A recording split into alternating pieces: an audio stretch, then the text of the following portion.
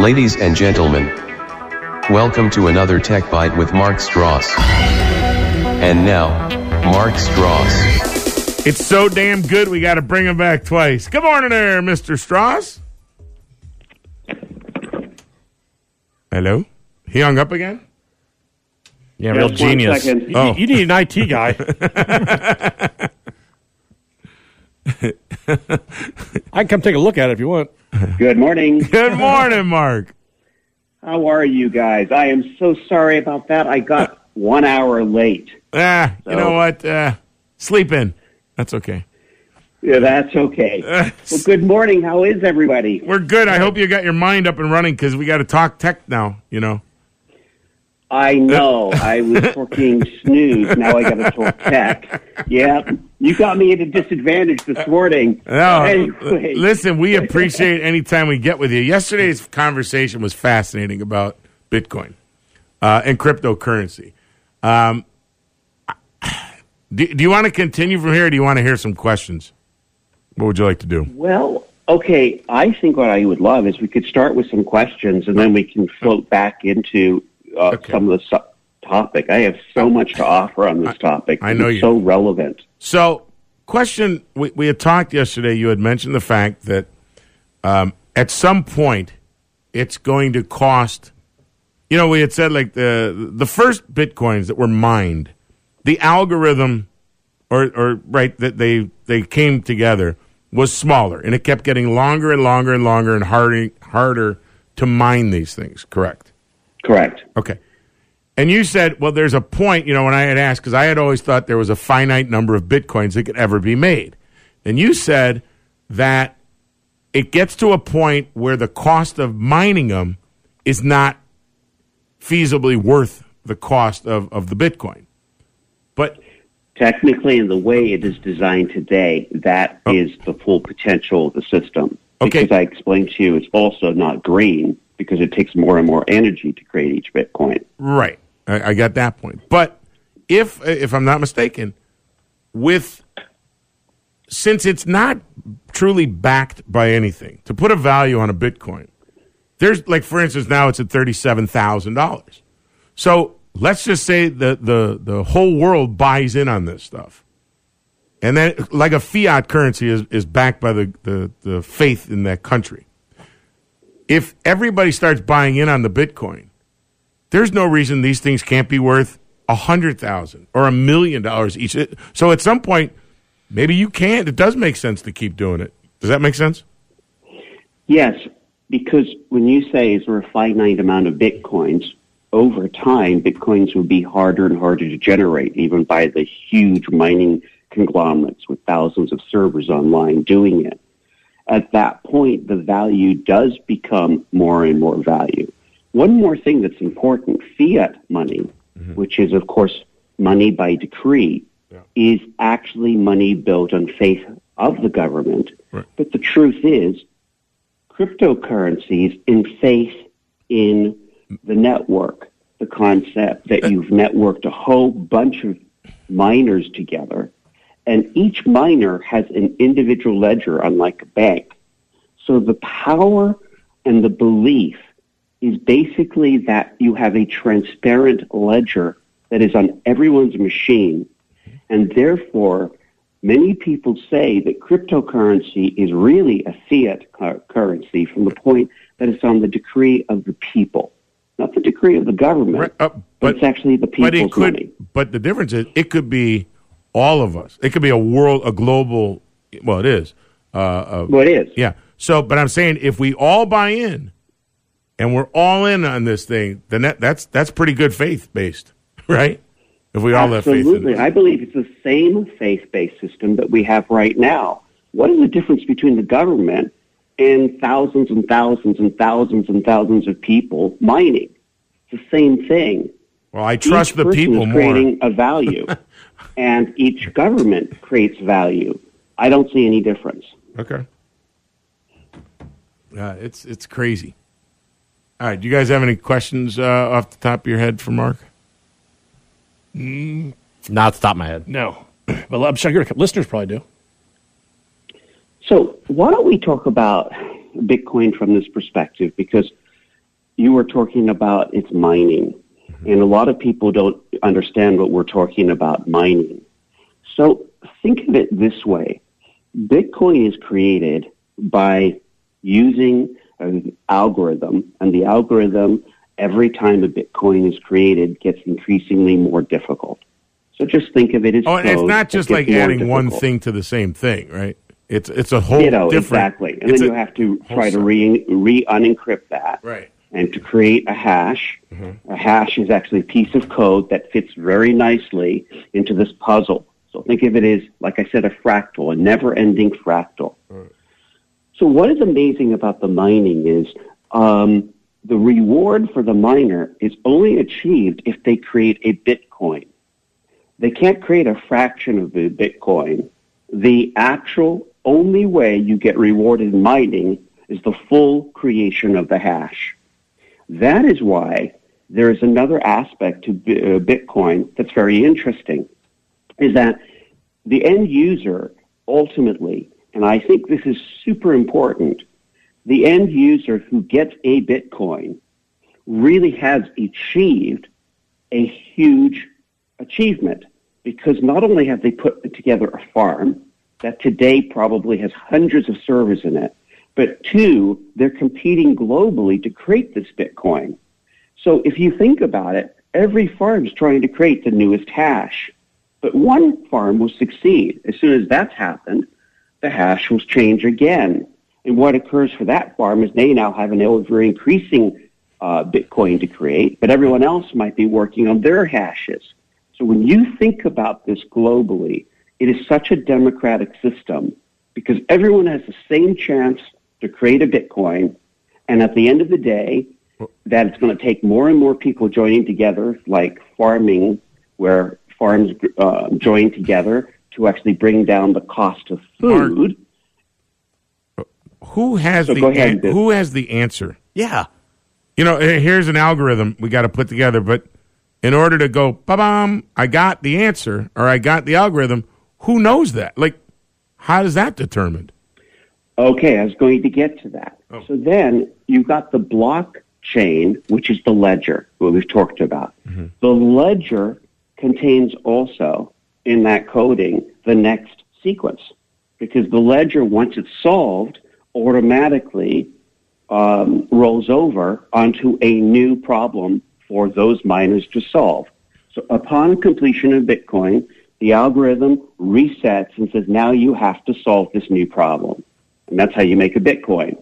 And everyone's doing this all over the world. And so if you can imagine, each miner is working on their problem. If they solve it and they get a Bitcoin out of it, great. But do you know how many people don't succeed today? Thousands. So when you're asking about the fiat or the by decree aspect of Bitcoin, it really is hard.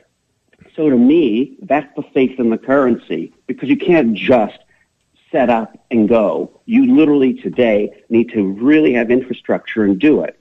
So in some ways, you're building the banking system that Bitcoiners want to get away from. The miners do have to get together to actually create these things.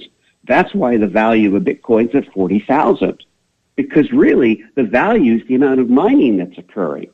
So if you think about it, isn't it kind of like the gold standard? Because under the gold standard, you had gold, and then gold equaled some money. Today, you have miners creating value by creating something that increasingly is harder to create, like a diamond.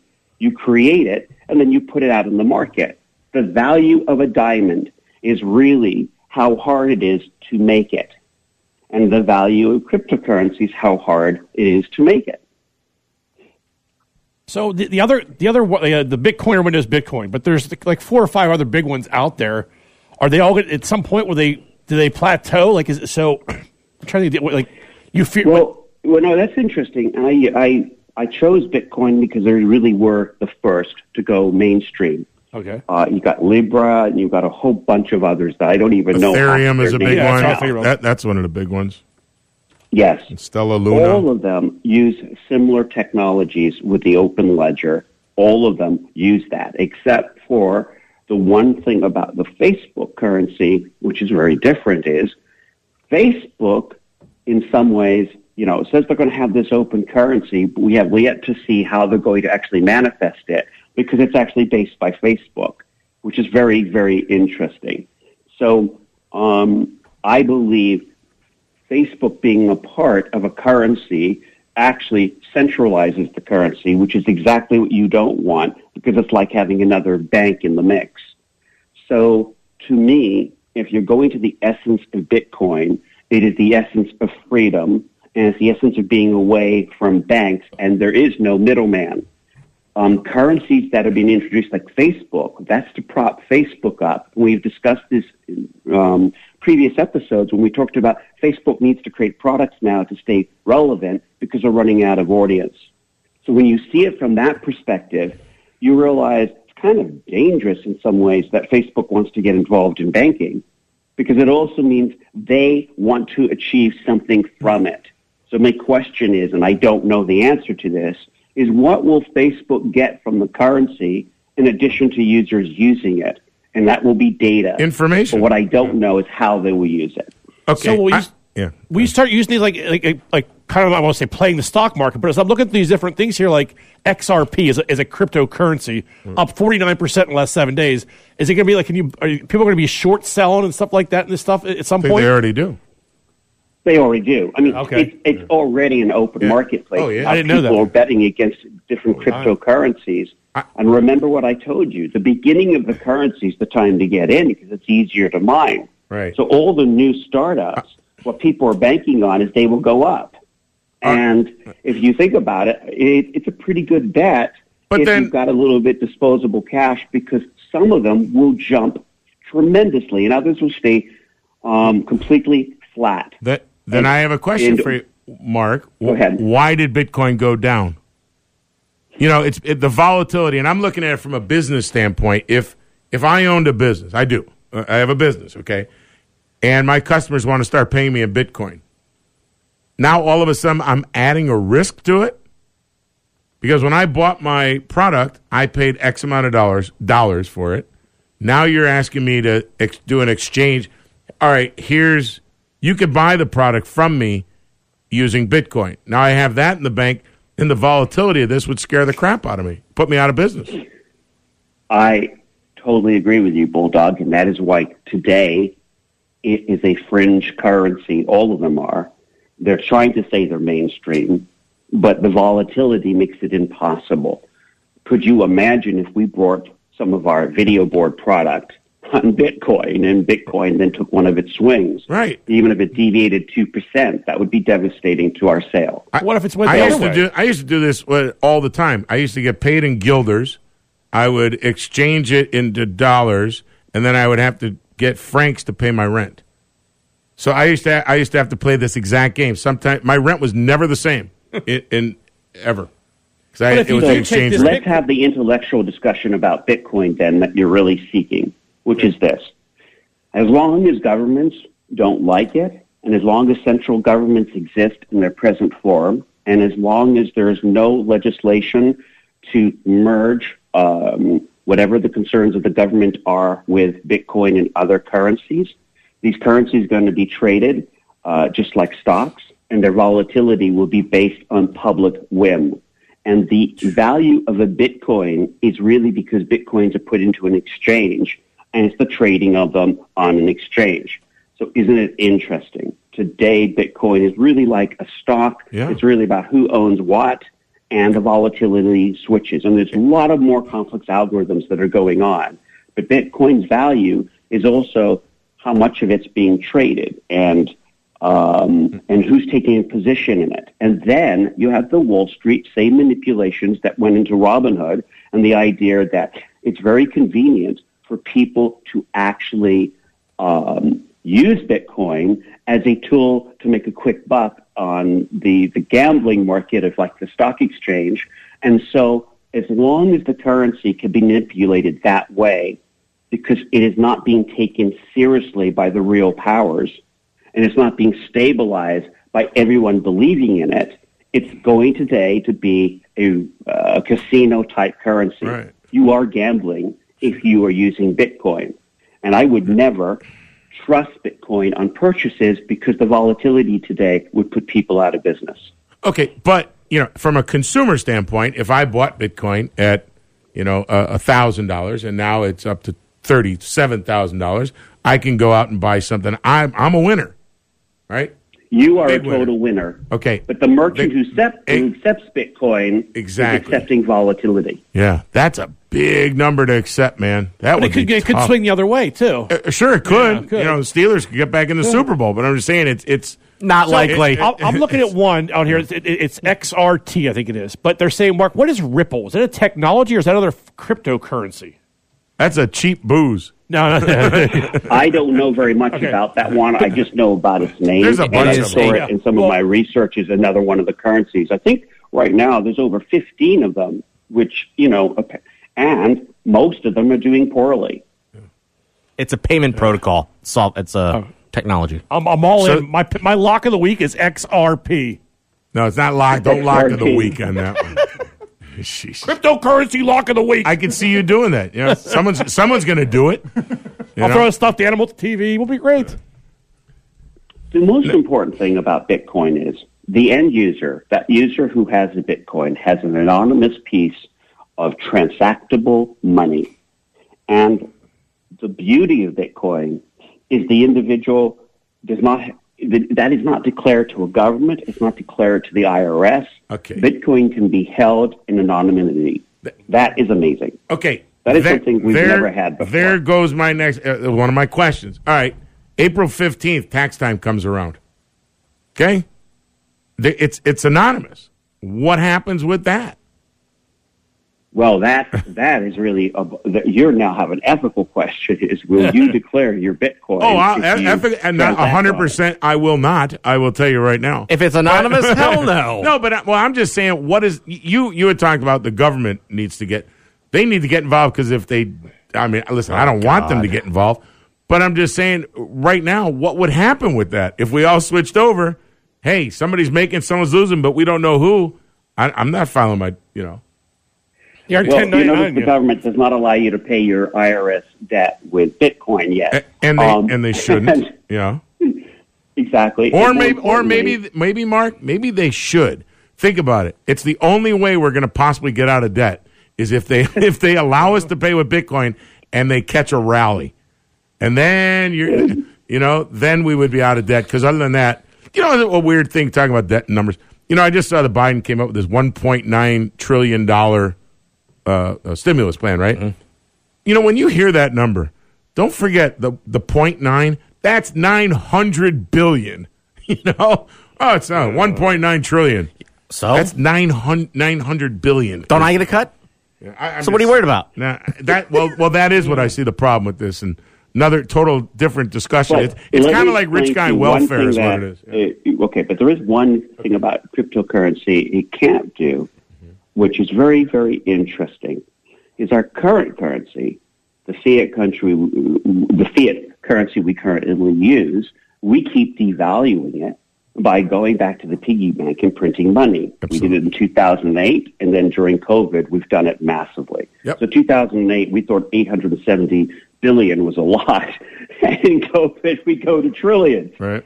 The problem with that, for any listener who does not understand, is when you print money in mass, you create inflation. And inflation is because you are putting more money into the system. The money is worth less, so the good you're buying becomes more expensive because the money has less of value.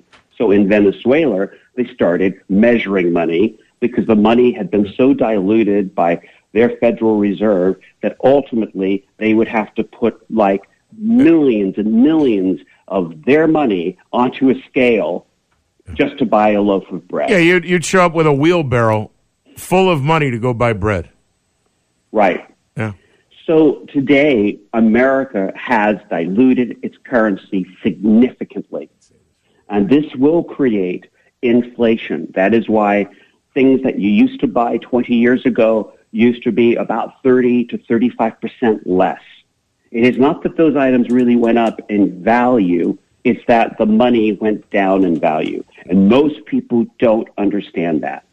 the beauty of cryptocurrency is that in its purest form, it will not, you can't devalue something you can't just create.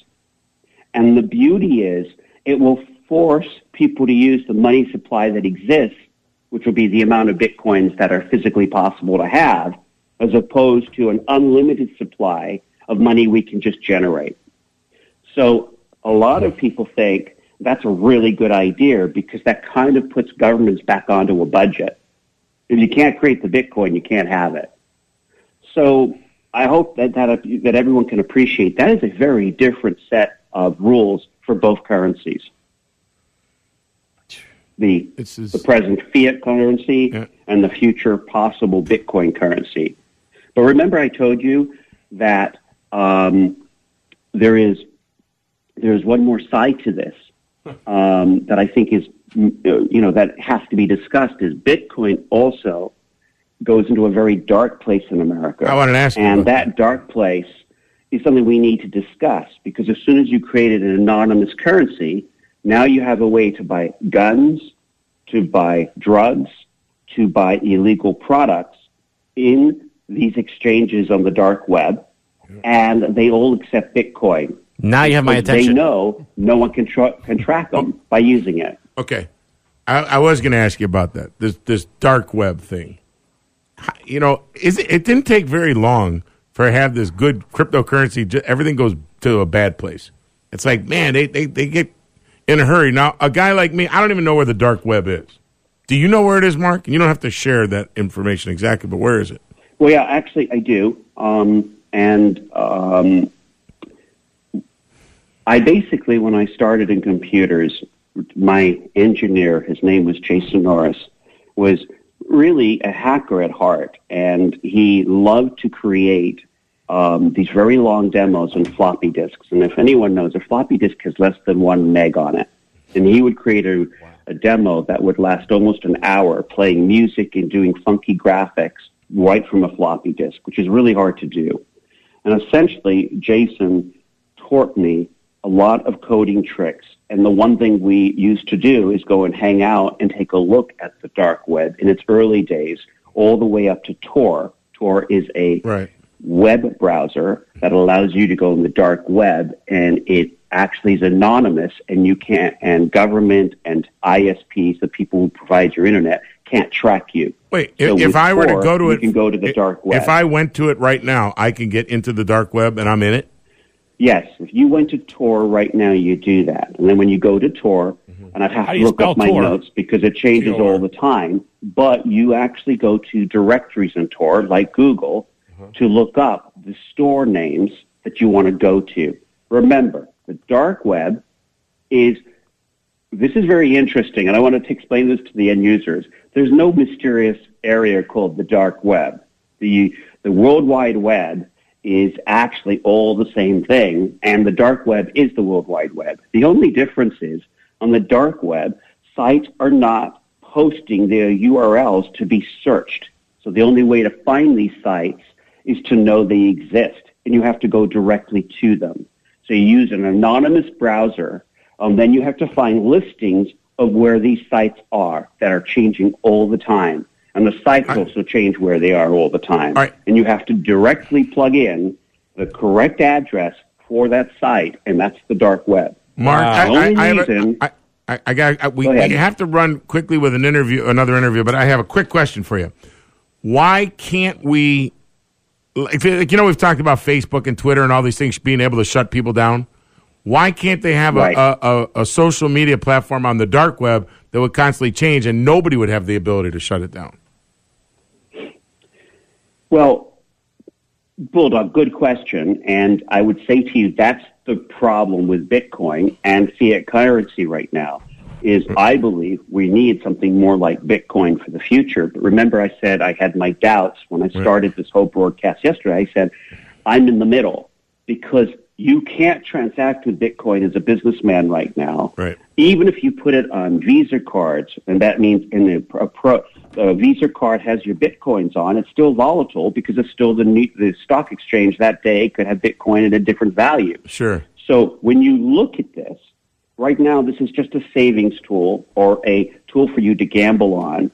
For it to become a mainstream currency and for real vendors to operate, it means that they will have to be monitoring the exchange every single day, and your transaction will only have worth that moment.